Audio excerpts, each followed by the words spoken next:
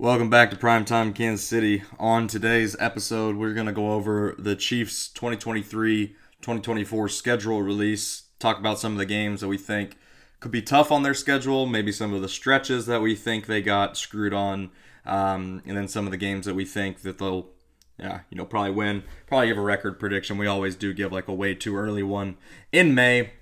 We'll go over the NBA playoffs. We're at the conference finals. And this is not a repeat episode from 2020, but the teams are the Nuggets, Lakers, Heat, and Celtics. Do not think you accidentally clicked on a COVID episode. It's the same from the bubble. And then we'll talk about how bad the Royals are, because, they don't give us any other options. Let's start with the Chiefs' schedule. John, out of the entire Chiefs' schedule, what game are you looking forward to the most?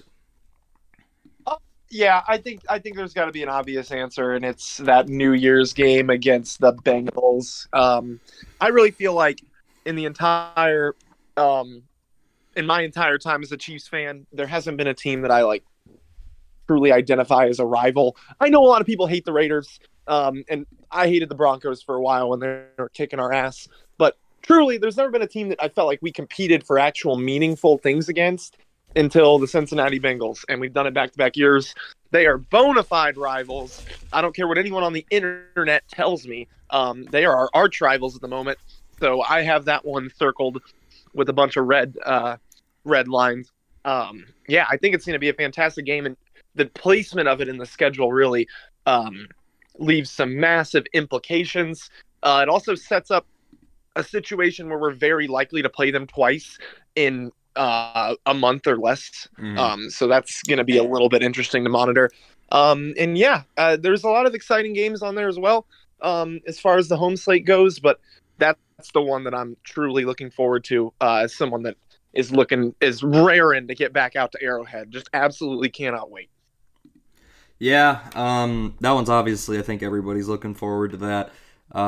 December is just like you go to Green Bay, you get Buffalo, you go to New England, Raiders, Bengals. That's a huge month. December is always a big month, but that is so many good opponents in that month. And then, the one game in January, you're at the Chargers. So it's really, it's good and bad. It's good that I like not having that gauntlet early in the season, but at the same time, you just know it'll make, if you do drop and you do what the Chiefs normally do and drop a game you should have won early in the season, it's going to make it tougher on you looking ahead, because you're going to be like, shit, we have an absolute tear. That's not even to mention we play Philly on the 20th of November. It's going to be interesting.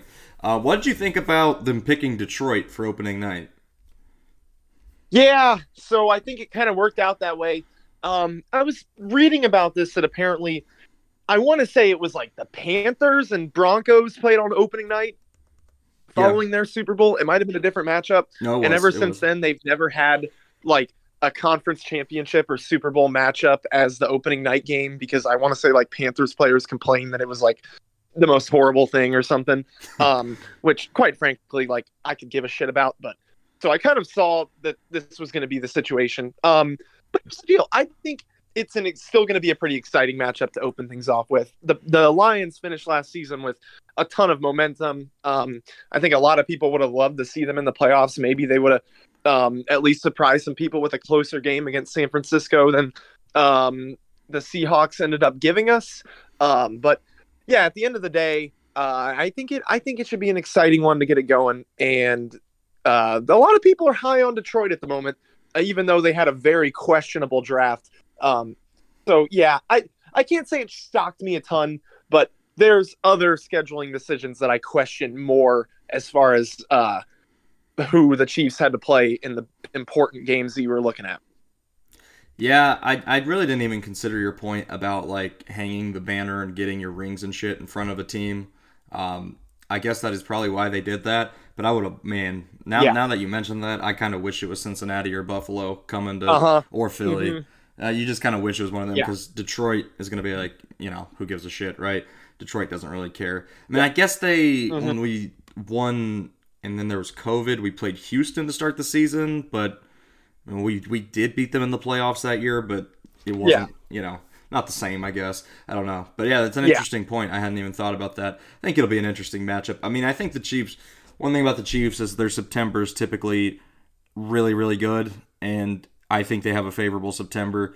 Detroit at home, at Jacksonville week 2, Chicago at home week 3. I just think it works out pretty well for the Chiefs. Obviously, at Jacksonville is going to be a challenge, but I think they got, all things considered, a pretty easy September compared to the rest of the schedule. Now, the thing that frustrates me really about this schedule is that we don't get Miami at home. Yeah. That was one of the games I had circled as well. And it's all because apparently Clark Hunt wants to sell more expensive tickets to Bears fans. Yeah. Which it's just like, that really kind of pisses me off, if I'm going to be honest with you. That's just like typical owners being like classic rich white dudes. Yeah. And it's just like, really, man? Like, the reason you wanted this was so you could drive up the price for the opposing fans that you knew were going to be in town.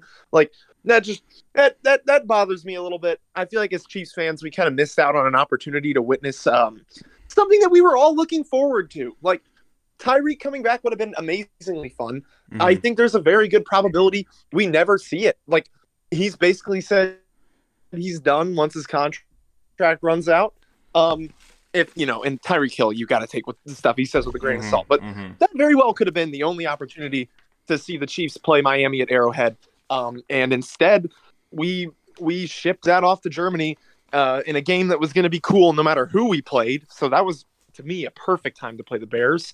But yeah, instead, we have to deal with more expensive tickets and an inferior opponent at home. So that kind of annoyed me. I was really a little bummed out, but I won't lose my mind too much over it. It was something I wanted to see, man. It would have been fun. Yeah, I'm pretty sure they don't do division games overseas, unless I'm mistaken. But I'm pretty sure they never do division games overseas. For obviously, yeah, that would make sense. So that obviously takes out 3 possibilities. They weren't going to do Detroit because we played Detroit and London last time we were supposed to host them. Yeah. So they weren't going to do that. So that really left you Chicago, Miami, Philadelphia, Cincinnati, Buffalo. Cincinnati. And Buffalo, Cincinnati, we're not going to go to London for the Chiefs. Philly was too good of a game to send to London. So it really came down to Miami and Chicago. And if the Hunt family wanted Chicago travels well, it's close. And if they wanted that, then the NFL was really left with one option. And it was Miami. Yep. That's kind of exactly how it worked, and I guess we got to live with it. But at least we didn't have to mortgage those other good games. Yeah, no, I mean, yeah, it is, and it is what it is, and you get the bye week after it, which is nice. And also, what's nice is you can play Monday Night Football after it, so you'll get the bye week plus a day. So that is nice in the way that worked out. What's a game you look at on the schedule and you kind of look at as a trap game? Obviously, we don't know what these teams will look like right now, but what's a game you're looking at on paper we should win, but you're thinking could be tricky? Yeah, I'll be honest with you. I think a big trap game is that at Jaguars game. You talked kind of like a foregone conclusion. I think a lot of times Chiefs like to snooze a little bit on those early away games. I don't know if there's necessarily a ton of evidence to back that up. But it was what got us in Indianapolis last year. But I don't know. Jacksonville, I don't know who they play week 1, but they very well could just be 1-0 coming into that game, feeling very confident. They play the Colts. And it's their home opener, I believe. It is their home opener. Yeah. So, yeah, they should be 1-0 coming into it. They lost to us in a pretty close game in the playoffs last year. Not super close, but, it wasn't a blowout. So, yeah, I think there's a little bit of danger early on there. You know how the Chiefs last year like to shield things in the early parts of the season? Yeah. And basically any easy game of the regular season, you could just kind of feel the offense was a lot simpler than the more exotic games we've gotten from Andy Reid. I think this is a good candidate to fall victim to maybe that trap, especially given the fact that after you play Chicago, you end up with the Jets, which is a bit of a heavy hitter this season. And then you get a bit of a rest, but then you go into that tricky stretch that we were talking about. And I think that is a potential pitfall. Yeah, I mean, Jacksonville's talented. I just think the Chiefs will have 10 days going into that game. That is true. That's an advantage. Trust Andy Reid on long week. I look at a game like at Minnesota, you're at the Jets and at the Vikings back to back. That can always be tricky. Also, Denver on Thursday night, just quick turnarounds are always tough. At least it's at home, but it is always tough. And also, just weird. I hate when they do shit like this. Playing Denver 2 times in 3 weeks is just, I just never like that. I don't like that at all. I mean, when you look at it, like you play Denver, Chargers, Denver. So 3 straight weeks you're in division. So half your division games are done in that 3-week span. That's huge. Before you head off to London. And then after the bye, it's at the Raiders on November 26th, Raiders at home December 25th, and then at the Chargers to end the year. So it's kind of like in chunks. It'll be interesting. I thought it was we all thought last year's schedule would be tougher than it actually was. So you never know. But yeah, I mean, I do think it is definitely a difficult schedule for Kansas City. I could see them looking at it. I mean, shit, like, it's crazy that like one of the easier games is at New England. Like that's how difficult this schedule is. But that's one of the easier games. Just think about the quarterbacks they're going to face. I'm not even saying all these guys are elite, but just think every guy I'm about to list is at least good. Goff, Lawrence, Rodgers, Cousins is good, and it's a 3:25 game, so you're going to get half noon Kirk Cousins, half primetime Kirk Cousins. Mm-hmm. Russell Wilson with Sean Payton, it's entirely possible he has some sort of a career revival this year. Justin Herbert, Tua with those weapons is productive. Jalen Hurts, Josh Allen, Joe Burrow. That's a fucking gauntlet of quarterbacks. And that's not listing. That's not even mentioning guy like Justin Fields who could be good, Jordan Love who could be good, Mac Jones who has shown shit, and then Jimmy G, who's pretty mediocre. Like, they just don't get breaks this year with the quarterbacks. No, they don't. There's no, I don't even remember the name of the guy that we got to play against for the Rams this year. Oh, yeah. However, that did come Bryce Perkins. That was his name, Bryce Perkins. Yeah. But, yeah, no, I agree. I mean, we thought last year's schedule was hard. I think it got a little more difficult. Oh, this I think is the Jets, insane. Yeah. Yeah, I think the Jets becoming a little more formidable helped precipitate that, along with people respecting the Jaguars now. Mm-hmm. Yeah, man, it's tricky. But look, I'm always going to trust this team to show out in those difficult games. So I am still feeling all right about the coming season. We are favored in every single game, which is pretty wild. To anybody that wasn't even the case last year. To anybody who has the courage to bet on a game this far out, kudos to you. I am not going to waste my money betting on a game next December that I have no idea what the fuck is going to look like. But we always do this, so going way far out. This is our very first prediction for next season. What record do you think you don't have to say the games you have them losing, but just what do you think their record is? I got them with a strong 13-4. That's fair. I think that is. Yeah.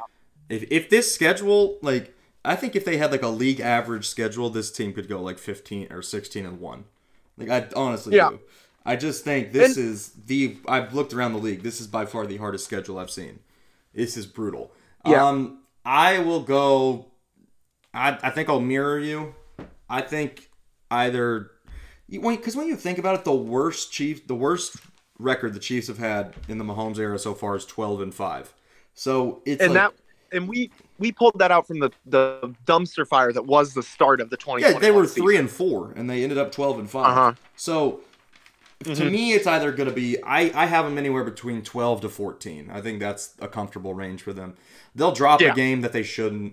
They'll lose a close one to a team that they like Cincinnati or Buffalo. They're kind of. It's hard when you're the champs. Yeah. You get everyone's best shot, and that's every single week. It's what makes a team like New England fucking insane, is that they were able to just continuously take everybody's best shot and stay consistent. So it'll be interesting, but I'm excited. I think it's one of the more entertaining schedules. If you are just looking for games to go to, the home schedule is insanely stacked. Like other than Chicago, everybody they play at home, I'd say other than Chicago and the Raiders, everybody that they play at home has a very strong chance at making the postseason. Yep. Agree. And Chicago has a weird dark horse, maybe might shock the world, slip in with a shitty record chance, because that division is very up in arms at the moment. Who's really certain how good everyone is over there? Yeah, I mean, I think Detroit's the favorite. Chicago. It's still Chicago. I think Detroit's the odds-on favorite right now, but yeah. Yeah, I mean, I've said something about that NFC North. I don't know if I've said it on here, but I think the NFC North is the only division where I could see any team winning it. I could see Chicago.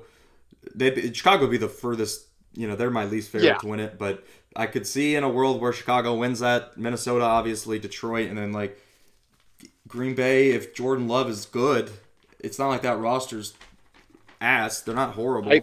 I love the idea of that. Don't get me wrong. I'm cheering for the Packers this year. I'm big all in on the Packers this year. So, I mean, I'm just like that division. I could see anybody winning. Yeah, no, big time. Look, on the subject of the Chiefs' record. I think since we didn't get to talk about the draft, I'll just slightly throw this in. But I think the Chiefs have a great opportunity to have the best defense they've had the entire Mahomes era. Just based on their approach to the draft and free agency, they've got some interesting things brewing. And if they can hit on one or two of these defensive guys like they have in the past to be solid contributors, I think it's just going to be difficult to see a situation where the Chiefs struggle a lot, because they beefed up at the defensive line, at linebacker, and they have that young secondary coming back. I am very excited to see what they can throw together this season. All right, so everybody knows how bad Thursday Night Football's been, right? Especially last year. Yeah. It was a joke. Al Michaels wanted to actually just fall asleep during the games. So I'm going to give you every Thursday night game on the schedule this year, not including Chiefs-Lions, because Amazon doesn't have the rights to that. And I want you to give me on a 1 to 10 scale. 10, you are going to make sure, regardless of how busy you are, you're going to watch it. 1, even if you have a completely free slate, you are going to find something else to do. I just want to kind of see how you feel if they did a better job this year with Thursday night. So week 2 is Eagles and Vikings. I think this is like a solid 7. Just because I want to see some Eagles. Here's the thing I want to caveat all this with, though, is I think these games partially suck, too, because of the short week. I know that's not like a hot take or anything, but even with the good matchups, we see things that we saw a lot of games this year that should have been a little bit better being very boring. I think I was going to say, I think they also fucked it up. Like Colts, Broncos was a god. Yeah, they miscalculated on a lot of teams. Well, the fact that they went from Colts, Broncos to Commanders, Bears back-to-back weeks was just horrible. But I'll give this one, this game is in, I want to make sure I have my facts right here. I think it's in Philly. It's loading. Yeah, it's in Philly. Okay, so I mean, I'd put that around an 8. I think that's pretty solid game, although primetime Kirk Cousins probably going to shit the bed. Hey, that's part of the intrigue. It's funny. Week 3, Giants at 49ers. Solid 6. Yeah, I was feeling the same thing. I'm not so sure I'm buying back into the Giants. Yeah. But we'll have to see. I think Giants could be in for a little bit of regression. Week 4, I think so too. Lions at Packers. Like a 4. You're not feeling that one? I know it's a little different for you. Yeah, look, I think I don't take either of those teams serious as like actual contenders. So I'm dropping it below, given that the Niners and Eagles I think are like the two teams actually fighting to make the Super Bowl. Oh, the NFC, yeah. Fair enough. Week 5 we got a dandy yet again. Bears at Commanders. Oof. I'll actually give it a 5. I'm kind of high on the Commanders this year. Really? I think they've got a really good roster. I was listening to a podcast that broke it down top to bottom, and if they can get their shit together, quarterback is obviously still a bit of a question for them. But if they can get their shit together, they have an opportunity to be interesting. Basically, what I'm saying is take season total wins over for the Commanders, and I don't even know what it is, but I'm feeling it. Okay.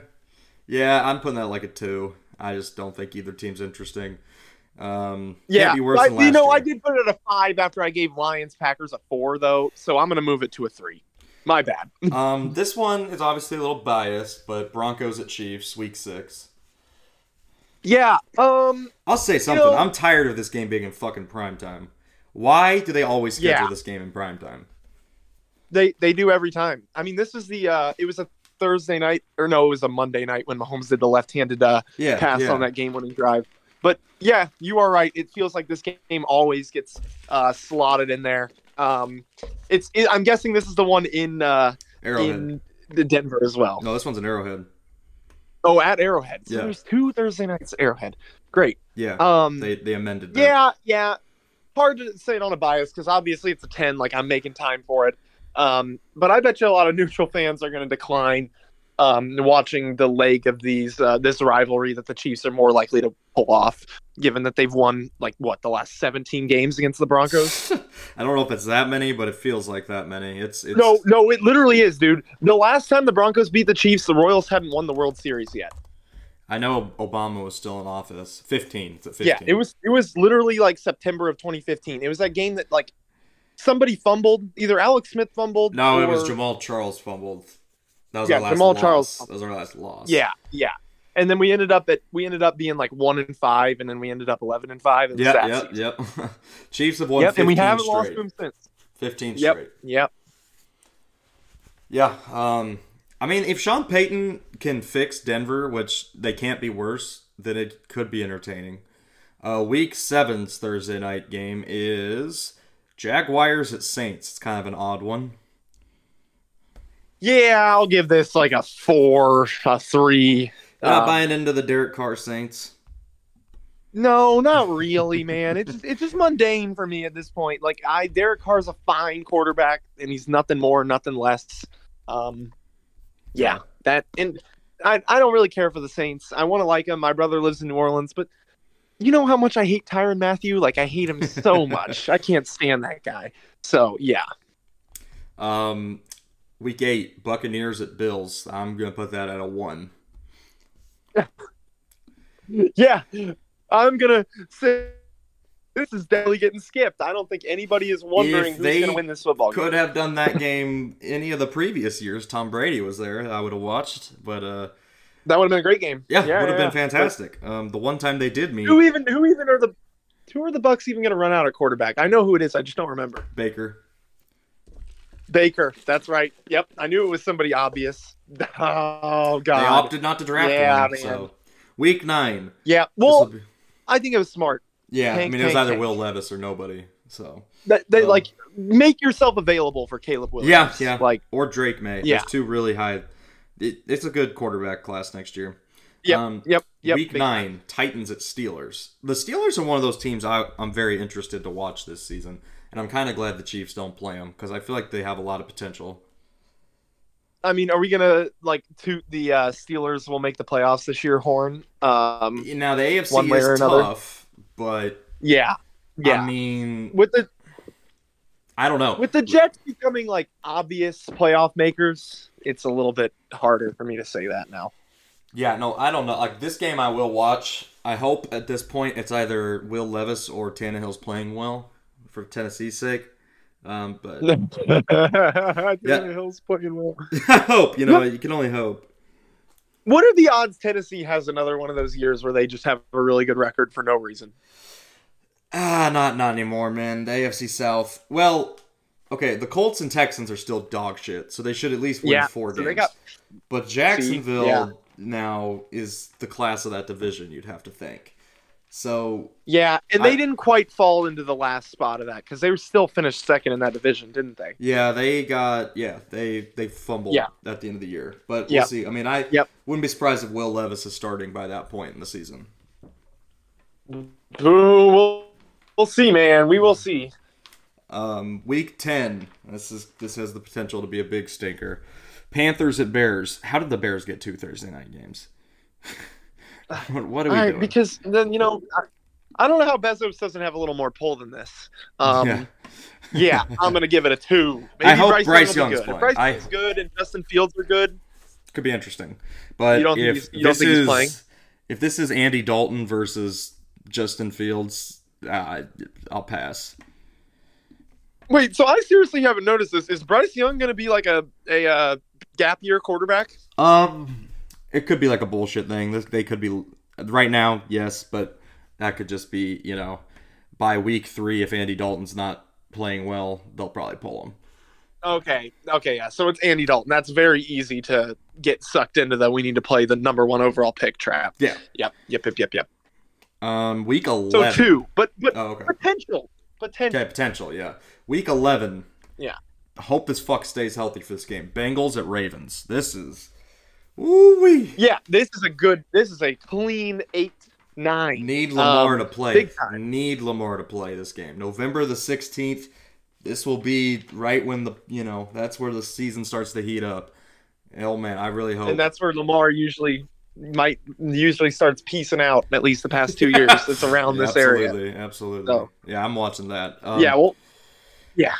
That has all the potential to be a great game. Week 12 is Thanksgiving, so we've got 3 games to break down. For the second Thursday, it'll be Packers and Lions. Then it will be Commanders and Cowboys.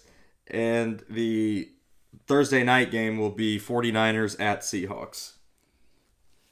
Okay, so I really think all of these are a 6 in the I'm gonna watch them because why wouldn't I? But none of them are really making me excited. They will be on the TV.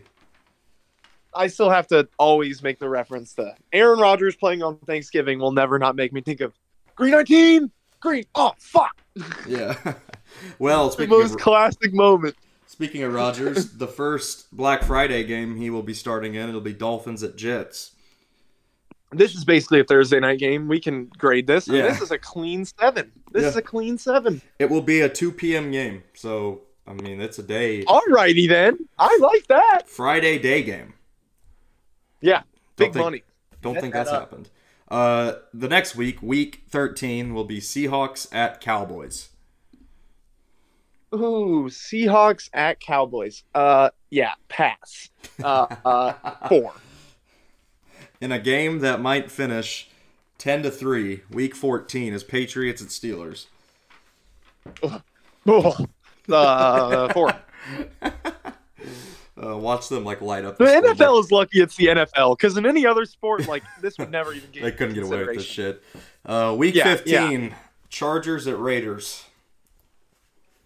Okay, 6. I think this can have implications. Not that I think the Raiders are going to be part of those implications, but maybe the Chargers will finally get their shit together and actually mount a meaningful challenge for the AFC West at this stage in the season. I feel like usually that dream is dead. Yeah. So, yeah, we'll see. December the 21st, which is week 16, Saints at Rams. Man, the Rams are one of those teams I don't know what to think about going into this year. I kind of do. I feel like they're going to be poo-poo butt. But I don't know for sure. And this is Saints at Rams, you said? Yeah. Yeah. No, that's going to be a no for me, dog. 3. Okay, and then our last Thursday night game of the year. Let's see if they send us out on a bang. It is... Okay, maybe. Jets at Browns. Yeah, the nasty man versus the conspiracy theorist. I'll give it a 6. I'll give it a 6.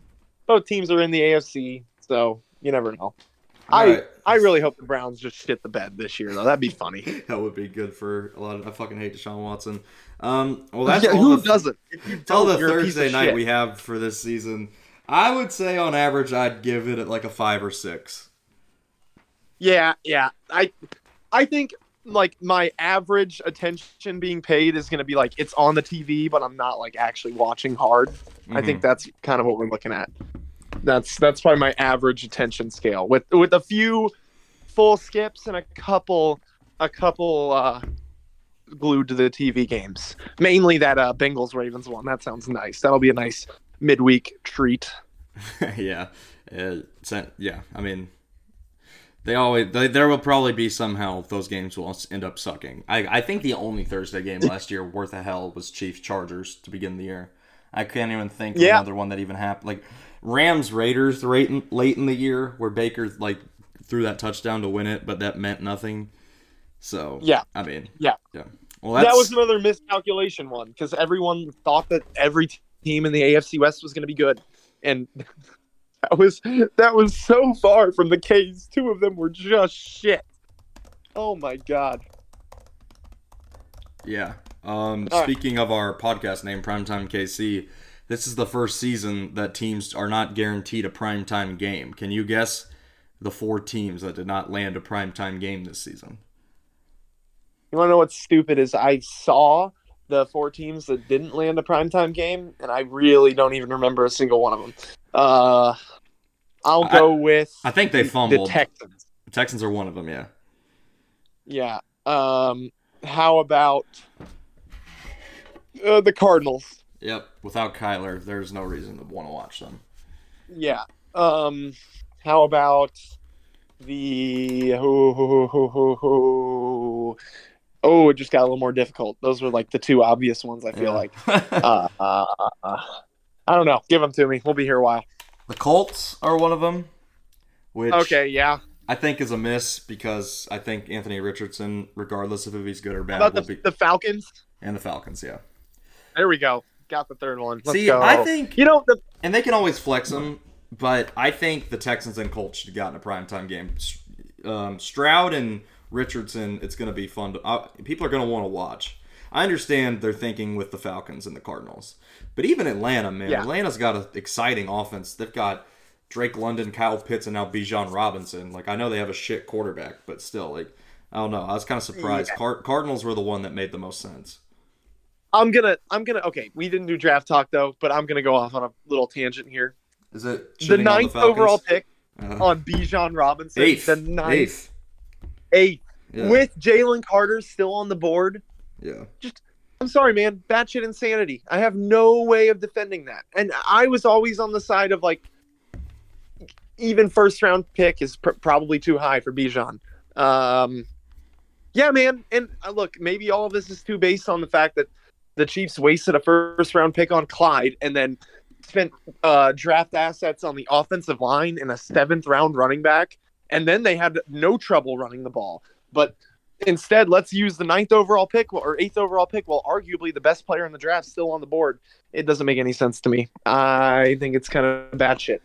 Oh, it is. It's poverty. I mean, even And I'm a little salty that Eagles got Jalen Carter too. Like that's another part of it. Like y'all really let him fall there. Like holy shit.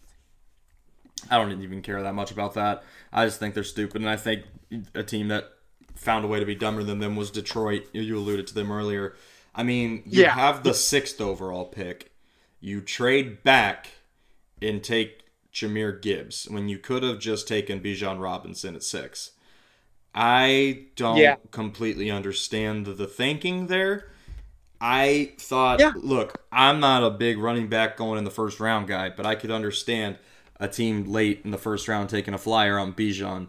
The fact that Jahmyr Gibbs went top 12 is batshit insane, especially for a team like Detroit who was so horrendous on defense last year, passing up on some of the best defensive players on the board for a fucking running back. And then when they pick again at 18, they take Jack Campbell, who's a linebacker out of Iowa, who by many was a projected 2nd round pick. Very, very confusing. Yeah, and I think even the idea behind taking a running back at that level is like you want to be like a good offense trying to become a great offense or feeling like the most obvious hole. But no, man, there's too much positional value at that first tier of like edge rushers. Like when in doubt, just take the best edge available. When you're picking in the top 10, like if you don't have the guy you like, of all the things, do not default to a running back. It's wild to me. Or trade your pick just to pick a running back. It's all stupid. It's fine though. I guess it literally arguably helped the Chiefs as a team that wasn't looking at those stupid positions and just drafted a bunch of spots that are a little bit harder to get production at because you can literally go on Football Reference, type in free agent running backs, click on the guy at the top of the page, and there's like a 30% chance he's going to be good for you. Like legit. Yeah. That's how variable running backs are. I don't understand going first round. It doesn't make sense. Yeah, and I think especially if you're not Carolina, if you're Atlanta, you don't have a quarterback. Part of the thing, if you're going to take a running back high, is you've got to have a quarterback in place already. By the time that Atlanta gets the quarterback position figured out, Bijan's going to be past his prime. Honestly, unless they trade for an already established quarterback, which good luck doing that. Doesn't happen. They are screwed. They have no chance.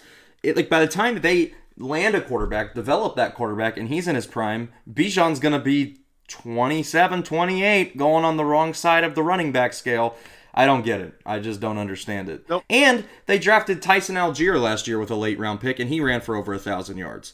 They were, as a team, number 3 in rushing last year. And they got a fucking first round pick. We're taking a running back. It's like, okay, yeah, go ahead. That's why you haven't made the playoffs in 6 years. Very weird. Very weird. Very weird. Let's get on to the NBA playoffs now, John. Your favorite. It's been a while. It's been a while since we've been on and talked. We are down to our final 4. Not a 4 that John really likes. But John, I mean, what has been your main takeaway from this postseason? You can talk about anything you want. My main takeaway from this postseason is I really just hate the NBA. I think it's a shit sport. I'd rather watch the Royals play all 162 games, quite frankly, than any of this NBA playoffs. Man, all right, here's where I'm really got to beef. I'll say, and anyone that the 2 people that listen to this podcast consistently know that at the start of the year, I picked the Lakers to win the championship, and I was called retarded, stupid, all of these terms, okay? And yeah, it was mainly out of spite, but I did it because I felt, you know what? The NBA always pisses me off. Every year I say I hate this sport, so I said I'm going to pick the team I want to win the least. They're going to win the title. It's a foregone conclusion, I'm telling you, and I think the Nuggets are better. I really do. They're going to find a way to blow it. And even if they don't, they have that bitch Michael Porter Jr. and Christian Brown, who I both just can't stand. Probably my least favorite Mizzou player ever, combined with the KU player. It blows my mind. I can't handle it. But I will say, I got one gift, and it's that no one listened when I said the bubble was all Doc Rivers' fault. And I'm sorry. If you don't believe that, you're a little bit insane. Doc Rivers blew the 1 year of Kawhi Leonard and Paul George being healthy during the playoffs. It will never happen again. They're both going to be like geriatric old men next season. And we had one season where they were both healthy come playoff time. And Doc Rivers and his inability to unstall an offense, which I just don't get, man. Doc Rivers couldn't unclog a toilet if he needed to. Like, they had multiple quarters where they scored 12 or fewer points. They scored like 13. I said 12 or fewer, 13 or fewer. They scored like 13 points in the fourth quarter of Game 6, and they scored like 10 points in the third quarter of Game 7. That is on the coach, man. Like, Joel Embiid didn't forget how to play basketball. The Celtics said, oh, they're playing offense like this. We're going to make an adjustment. And Doc Rivers just sat there while they got absolutely pocketed possession after possession. And yeah, I just hate that guy. I can't believe he's still giving coaching opportunities. He blows a lead in like every time he loses. Every time he blows a lead. Once he shows his hands, like there's no pivot for Doc Rivers. He's just an awful coach, and he's probably not going to get fired somehow. Like, I think they might stick with him. It just blows my mind. It's crazy. Yeah. I'm angry. Jackson, and I hope your Heat can do something because they're the team I can tolerate the most. But they're just as much as like Jimmy Butler's been cold. It's just hard for me to like sell myself on a team that really struggled to perform for the entirety of the year. And you know, being just a dog only gets you so far. And I think they're not going to be able to pull through, which frustrates me, man. I'm left with Boston, the Lakers, and Michael Porter Jr. Like, calm down. I can't believe it. Yeah, I mean, as you can imagine, I'm pretty excited with how this postseason has played out. I had Lakers aren't one of my favorite teams, but LeBron is obviously one of my favorite players. So, 2 of my favorite 4 are still in it. That's more than I could have asked for, I guess. But yeah, I mean, I think it's going to be a dogfight for both the Heat and the Lakers this series. I remember, I'm old enough to remember when I got on here, I don't know if it was predicting the playoffs or if it was right before the playoffs, and I said I thought Denver could win a championship. And Josh specifically didn't fucking give me the light of day. He wouldn't even let me finish the sentence. Denver, in my opinion, can win this. I believe it now more than I did before, can win the finals. So you might be off the hook a little bit, John. I do think the Nuggets have what it takes to win this championship because, and I think if they do, I'll take it a step further. I think if they do win this championship, Jokic will hold the crown as the best player in the league. I'll tell you what, Jackson, and I agree with all of that. The basketball like knowledge part of me says like the Nuggets are the best team and they will win the championship. Michael Porter Jr., who I hate, is still really good at basketball, and him being like your third scoring option means you're a damn good team. Yes. But look, man, I just don't believe that it's going to be quite so fair. I got the Lakers just like pulling it easy. I truly do. You do have to worry about the NBA making it Lakers Celtics. You do have to worry that they will. Yeah, you absolutely do. I think. I mean, look at Game 6 of the Sixers Celtics. They hosed Philadelphia. As much as you want to blame Doc Rivers, and rightly so. Even Woj tweeted something about it. Like, did you see that? Woj came out and tweeted how bad it was. Yeah, well, Doc Rivers should still just be able to coach his team to more than 13 points. Again, that's unacceptable. It's Doc Rivers. No one is trying to argue for him, but you do worry that they will do anything in their power to get Lakers Celtics to happen. Yeah. I just feel bad for Philadelphia fans. Like, dude. More people have to be victim to his madness. That's just wild. Just wild. Like, I can't believe it, man. He ruins everything. He's a ruiner. Would you say that the process, the Joel Embiid process, would you say that era, this put a rest to it? You think this is it? Oh, it's been dead, man. It's been dead. It was dead the day they hired Doc Rivers. Like, that is when it died. Well, I think it died before that, but yeah, I mean, that was... how many years has Doc been there?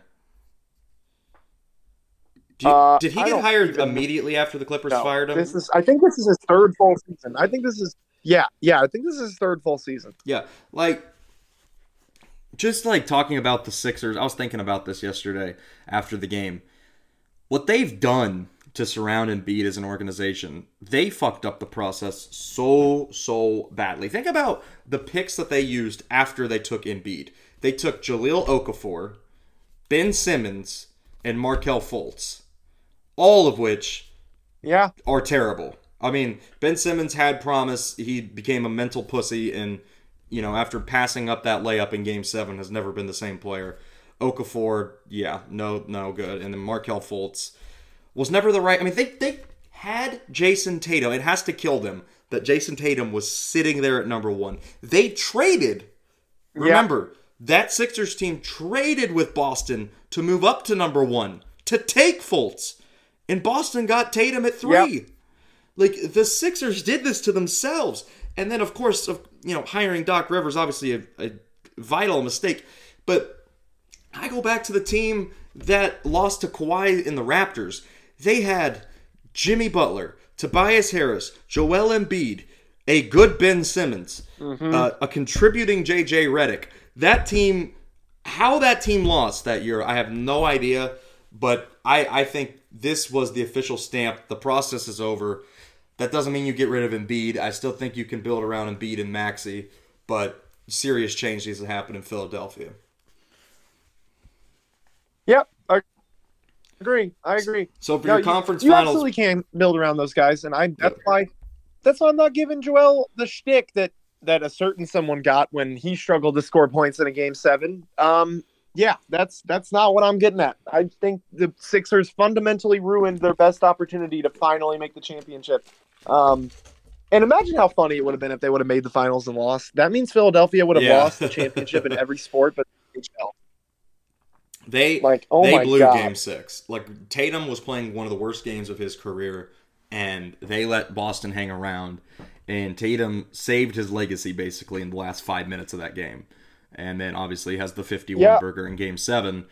Like, he saved his legacy that game. And, it's all 76ers' fault, man. They let him hang around. And They've got a lot of things to work on. I can't imagine them running it back with Harden next year. I just don't think. I mean, he deserves a lot of shit too. No. I mean, I know you hate Doc, but he those are does, two guys who are both notorious for choking in the biggest games and the biggest moments. And I thought just maybe this year, just maybe this year could be different for James. I honestly did. After James Harden had that game 1 and then that game 4 in this series, I was like, holy shit. Is he finally going to like put this narrative away? Is he finally going to prove people wrong? Nope. I mean, game 6 and 7, a disaster. Just an absolute disaster. Yeah. Man. It really is terrible. It's pretty painful to be a Philly fan. I gotta say, man, that's rough.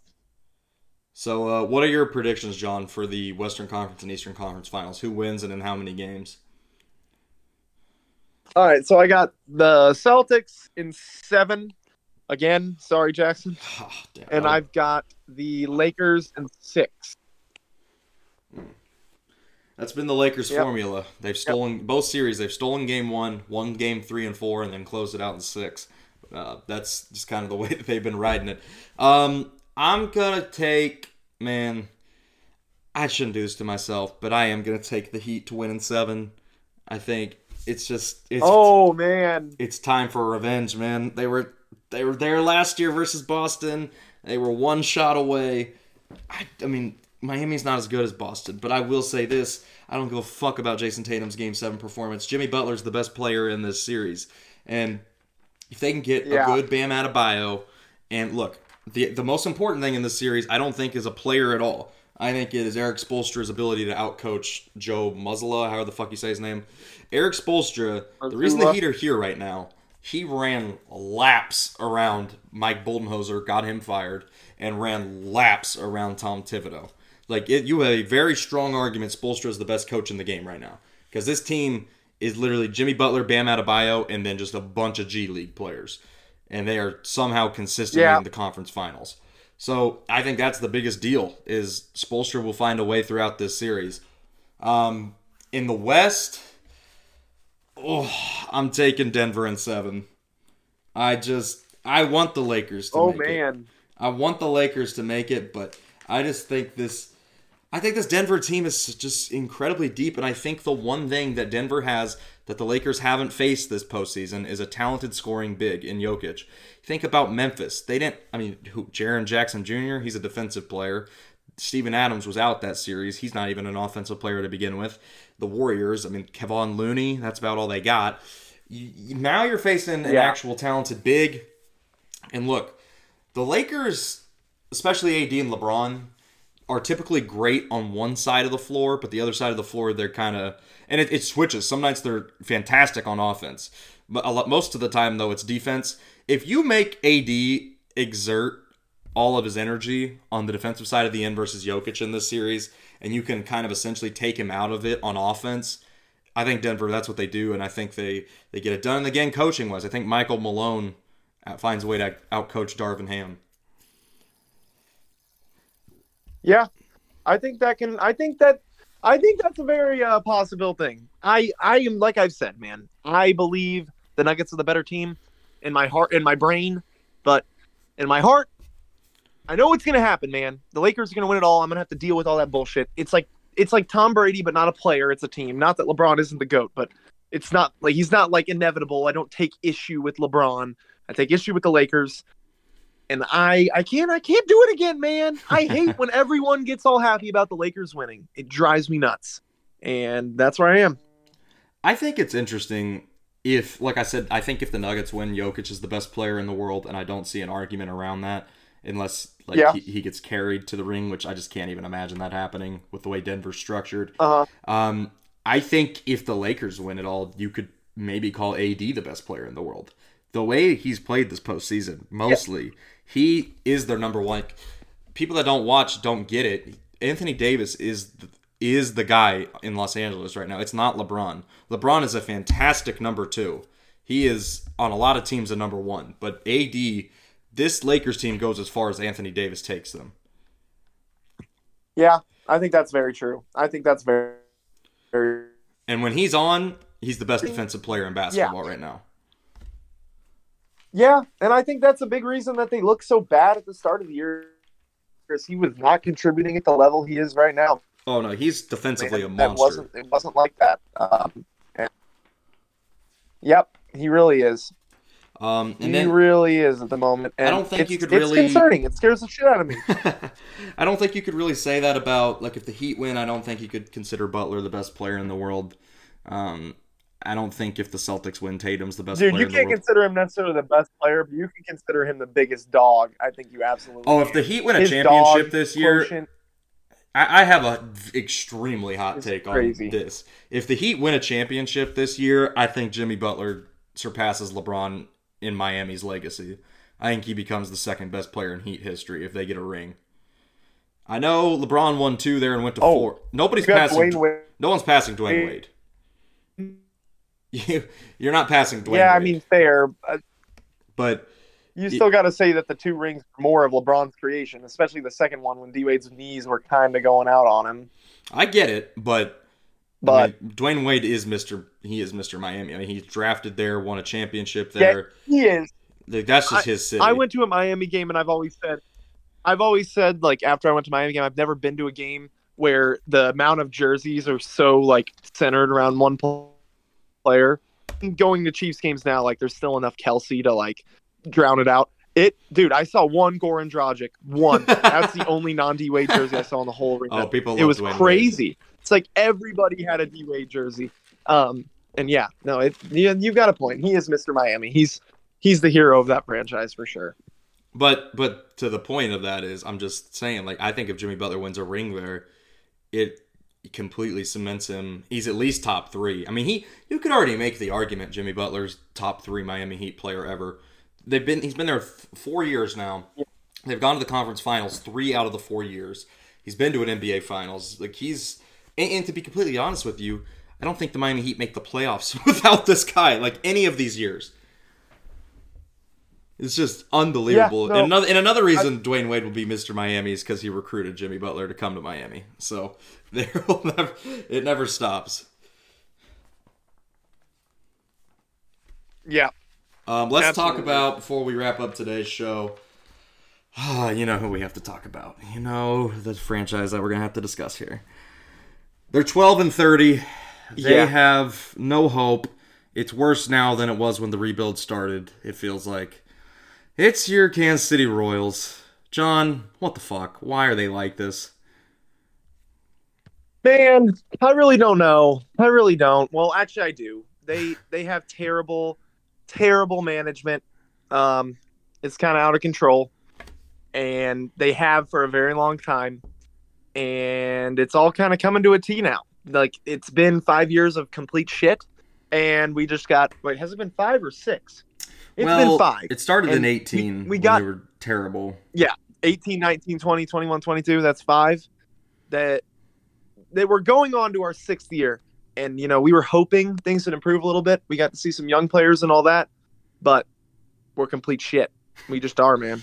It's crazy. Like, it's worse than last year. And I remember it's partially my fault because I came on here and said there's no way it would be worse than last year. But it is worse than last year. And it's, like, significant. It feels significantly worse than last year. And I don't know who to honestly blame. I mean, there's not a pitcher on the team right now that I'm confident in going forward. Not a single one of them. I thought I was confident in Singer. No, he's been dog shit. The offseason signing of Jordan Lyles, just terrible. Dude has over a 70 ERA. The Royals have lost each of his first 9 starts. That's like I think it's like a record or some shit. I don't think that's ever been done in Royals history. It's just unbelievable.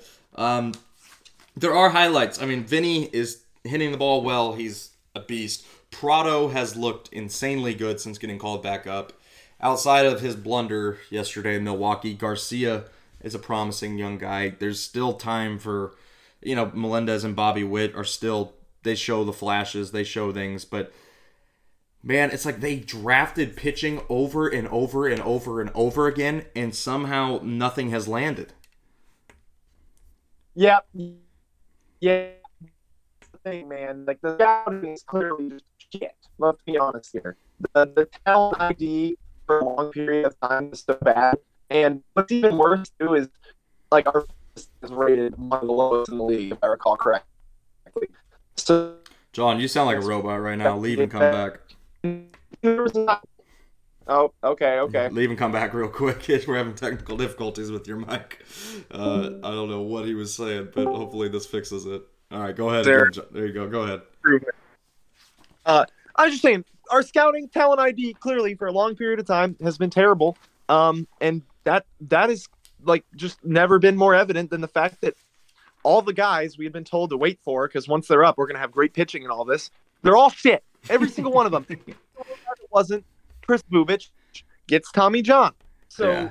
It's a wise man once said, a certain person once compared being a Mizzou fan to this, and I'll use this analogy for the Royals. It's like having rectal cancer, but also hemorrhoids. Like you got double duty, just making your life miserable. And yeah, that's where we're at, man. I don't know where the organization goes from here. They don't really have tradable pieces, to be completely honest. They got Aroldis Chapman.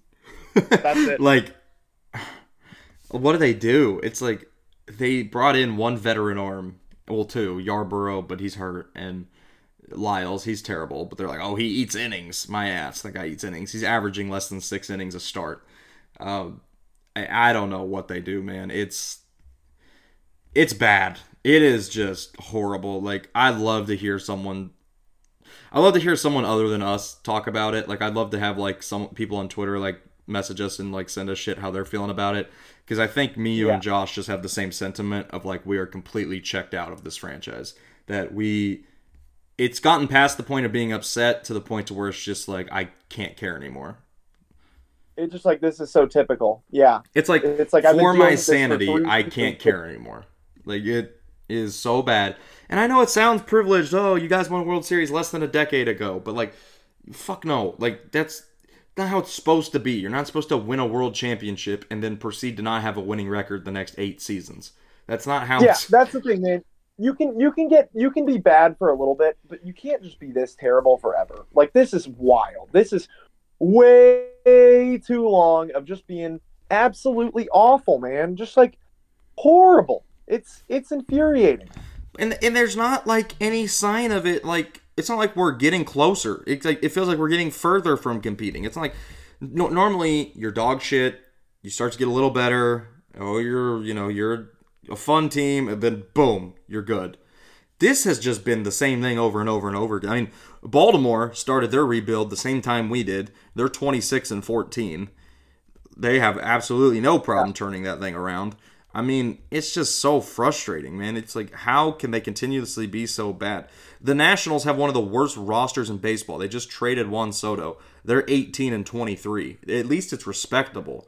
Like, if Oakland didn't exist, we would be the laughingstock of baseball. And to be completely honest, I still consider us the laughingstock of baseball because they're not even trying to win. They have an owner who wants to just move the fucking team. They don't even want to win. We're trying to win consistently, and we can't. Yep.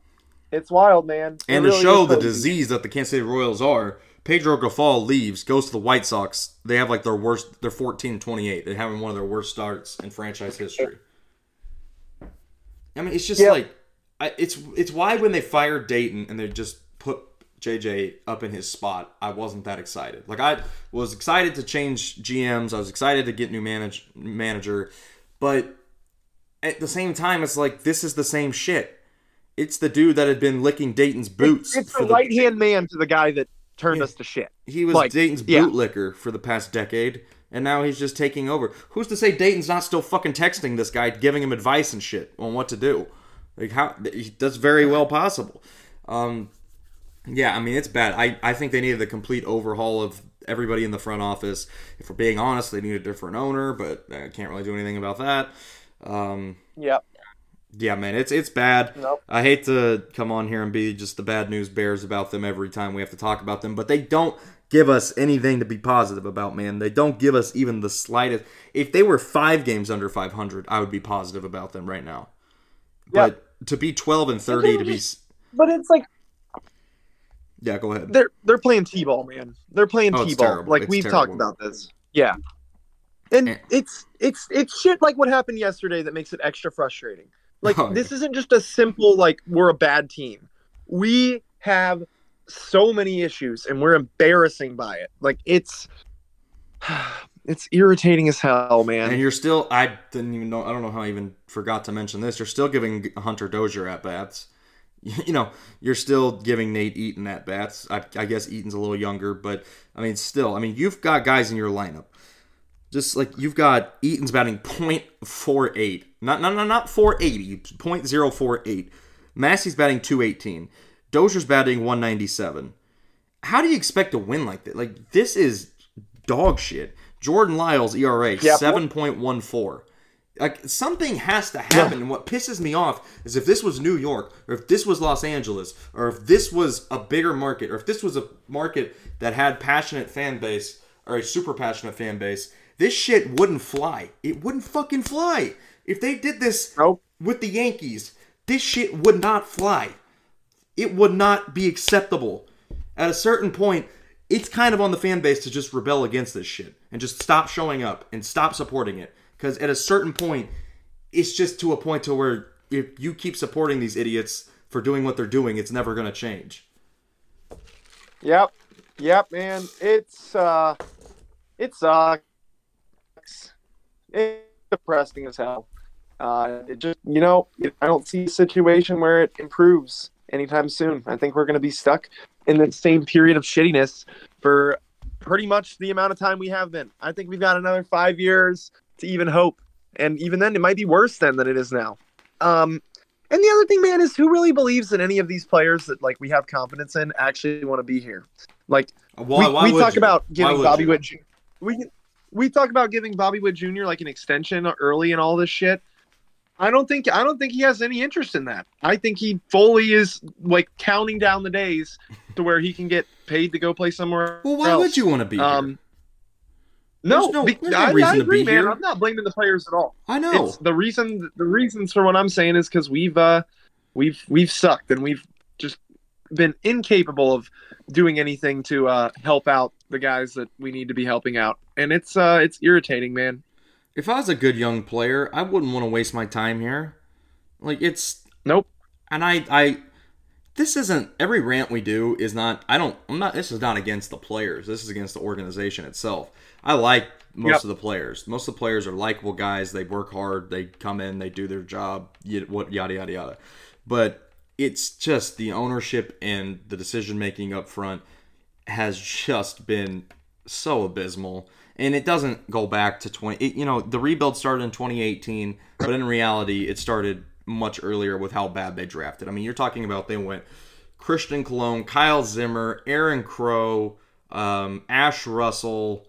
Like, there was a good 7 to 8 straight first rounds that they took dog shit. So, and I mean, again, Christian Colon came up big in big moments, but still, point stands. They have been bad at drafting for a long time, and when you won't spend anything, it's going to take a while to recover. You got to do better than that. Yeah, you can't. That model doesn't work if you got no money to spend. Which it sucks because I grew up. I mean, we both kind of grew up. Our young teenage years were when the Royals were coming up, and you got to watch all the guys, come up and Hosmer and Gordon, or not Gordon, Hosmer, Moustakis, and those sort of guys. You get to watch the team like become good, and like I think it just gave us a false hope of like that's how shit was going to be in Kansas City, when in reality it is. Yeah, it just sucks that it had to immediately revert back to what it was before. And we always said, yeah, we know we're not going to be great all the time. Like, I always knew that. But man, it's frustrating that we had to be just terrible again. Like, awful, awful, awful. Embarrassment. Like, people don't even laugh at us like in online circles or anything because it's like beating a dead horse. Like, we're just a joke. Like, we're such a joke that it's not funny. It's like, it's frustrating as hell, man. Hopefully we can get at least one little thing. Because, look, I think Bobby Witt Jr. and Vinny Pasquantino and Nick Pratto and MJ Melendez are a group of guys that are all going to have long and successful Major League Baseball careers. But it still remains to be seen if we'll be able to do enough around them to actually put it to any use. Yep. All right, let's D4 to the week before we head out. Who you got, John? God. How about just Nate Eaton? What the fuck, man? I thought we weren't attacking Like, players. I thought we were attacking the organization. Okay, we're not going to attack the players, but dude, 051, 048. What Yeah, you 048. Dude. Like, I know we weren't going to attack the players, all this. We said none of these attacks are on the players. Yeah. Dude. No, he's playing like shit. There's no other way to put it. He's playing like shit. Yeah. That just doesn't happen, man. Like, that's craziness. And also with a side of Hunter Dozier, who's also... Oh, I mean, that's implied. Yeah. But everyone's beating the Hunter Dozier horse so hard that you don't need to hear it from me. We all know he's shit. Yeah. Yeah. God, man. Just so bad. And I want to do Don Sherman because you know. Yeah, I mean, you know where I stand on it. Yeah. Leave him be this week. Yeah. Mine's going to be everybody who talks shit on the NBA bubble. Just because it was stupid then, and it's just funny now that the same 4 teams are back in the conference finals. I will also say that it's stupid that, like, now that's becoming a big deal on Twitter. It's like, who's saying the bubble was fake now when the Heat and Celtics have both been in this position recently? It's just all of a sudden now that the Lakers are, all the big media companies want to, like, bring up that narrative. Yeah. But when the Lakers weren't good and they were missing the playoffs, nobody was saying anything when the Heat and Celtics and Nuggets were still good. Just fucking annoying in that department. But yeah, anybody who was like... I'll tell you what, too, though. Yeah. Is my take on this whole thing is, like, I think the bubble obviously isn't fake, but this isn't even actual justification of that.